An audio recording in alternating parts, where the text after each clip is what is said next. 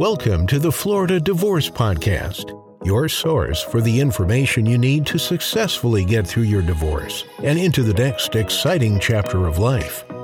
Now, here's your host, Attorney Scott Kalish. Hey everyone, my name is Scott Kalish. I am a divorce and family law attorney here in South Florida. Today I want to talk to you about mediation. I want to tell you a little bit about it, give you some information on it, and tell you when it's useful, and also want to tell you which situations mediation is usually not useful. So let's jump right into it. So let's talk about what mediation is. So mediation is essentially an informal negotiation session. It typically happens after a case has been started and after both sides have exchanged financial documents, right? They've done mandatory disclosure and they've done what's called discovery, right? They know what the finances are, if finances are at issue. And it typically happens, like I said before, after the case is at that stage. And it's an informal negotiation session.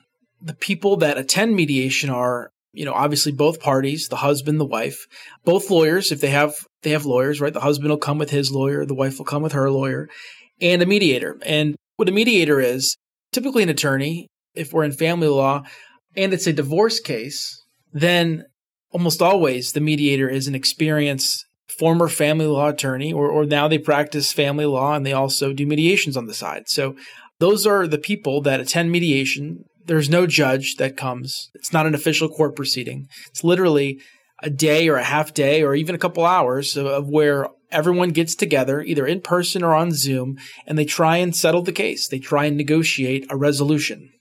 Everything that happens at mediation is confidential, right? So you can't leave mediation and go to court and say, oh, judge, she offered me X at mediation, so this is why you should rule for my side because she already offered me that. You can't do that. The rules in Florida, and the law is in Florida pertaining to mediation, is that everything's confidential except for a couple of different exceptions which relate to like safety, right? If someone makes a threat against somebody at mediation, then obviously you can disclose what happened at mediation. But otherwise, at mediation, everything is confidential. You can't use it later on. All a judge will know is that you've either attended or didn't attend.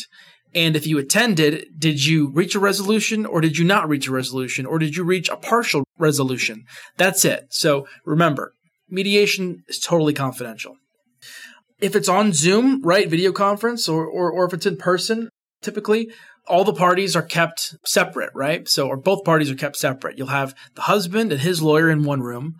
You'll have the wife and her lawyer in another room, and then you have a mediator, and they're the ones that spend some time with the husband, and then they go get his story, and then they go and to the wife's room, and they get her story, and they go back and forth, and they try and negotiate a deal, if that's possible, okay? So that's essentially how it works, and that's kind of what it looks like. Sometimes the lawyers will meet privately if they think that their clients are close to a deal or a deal can be done, but that the lawyers need to speak because they think that there might be a legal issue or they might need clarification on, how something can get done or realistically how far the parties are apart. Sometimes if mediation seems like it's reached almost like a stalemate, or if progress isn't being made, sometimes the lawyers will meet to try and get some more movement, so to speak. But that's essentially how it works. In my opinion, mediation is useful for a few reasons, right? If you are a person that likes to maintain control, right? Control of an outcome, then mediation is totally up your alley.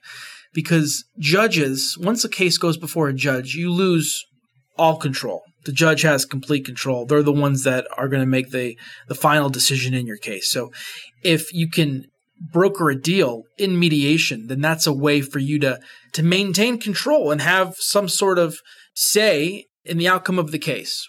So control is a huge way that it can be useful. In certain situations, mediation is a lot cheaper than going to trial. If you and your spouse can reach an agreement and the lawyers can draft that agreement, then it can be way cheaper than fighting in court, litigating and going before a judge, in a trial. It can be way cheaper than that. So mediation is really useful when someone's looking to save money. That's only possible if the other side's willing to negotiate and if the other side is willing to be reasonable. But just know that mediation is way cheaper than going to trial. It's also useful to narrow some of the issues and to sort of get insight into what the issues actually are, right? Sometimes you don't know until mediation the issues that you can resolve. Sometimes you can go into mediation with, let's say, 5 big issues, and you can narrow them down to maybe 2 issues for a judge to decide. Sometimes, you can reach an agreement on 3 of 5 issues or 2 of 4.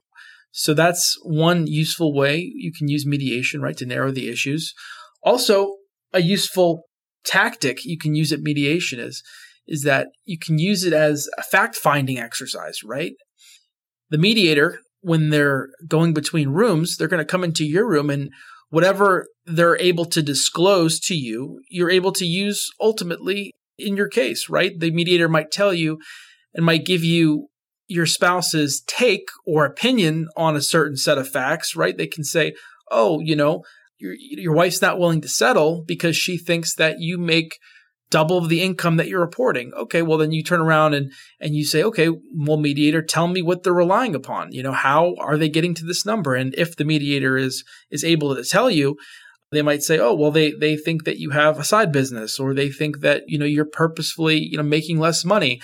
Mediation is a way for you to anticipate what tactics a lawyer or the opposing lawyer and your spouse might use against you later on, right? So you use it as a fact-finding exercise to know what's coming.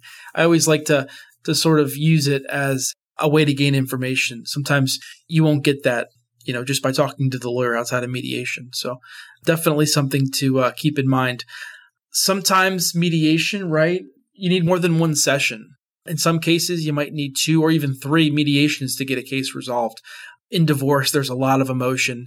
And emotion sometimes makes people act totally unreasonably. So your first mediation might not be that productive because the other person might be really emotional and might not be ready to totally resolve the case.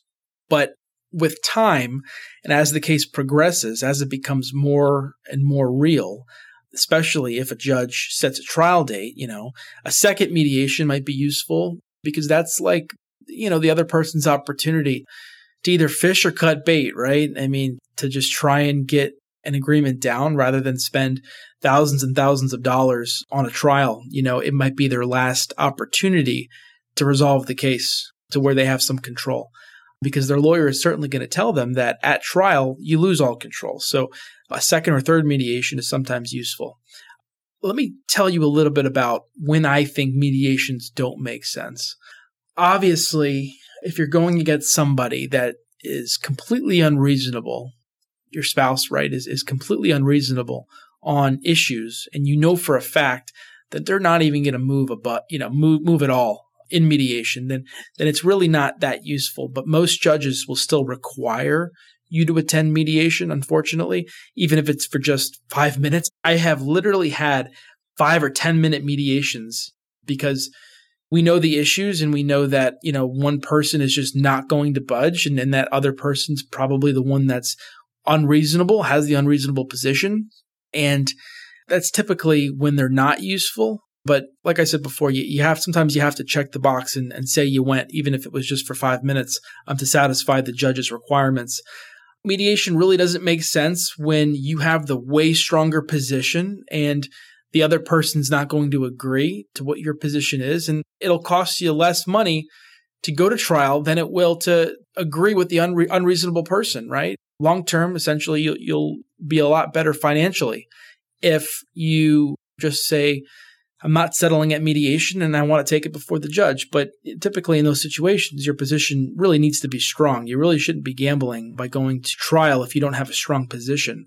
So that's really when it doesn't make sense. Or if we're not talking money, if we're talking children for a second, if, your spouse is very unreasonable and it would be detrimental for your children for you to agree to what your spouse wants you to agree to, it makes sense for your, the mental health of your children to keep fighting and not to agree to something that would be detrimental to them. Then mediation doesn't make sense. You might as well just, appear for the 5 minutes and just proceed to trial if the unreasonable person that you're litigating against isn't going to move, an inch.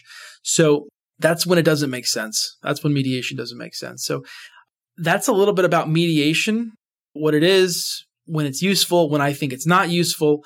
If you like this podcast, please, please, please give it a 5-star review.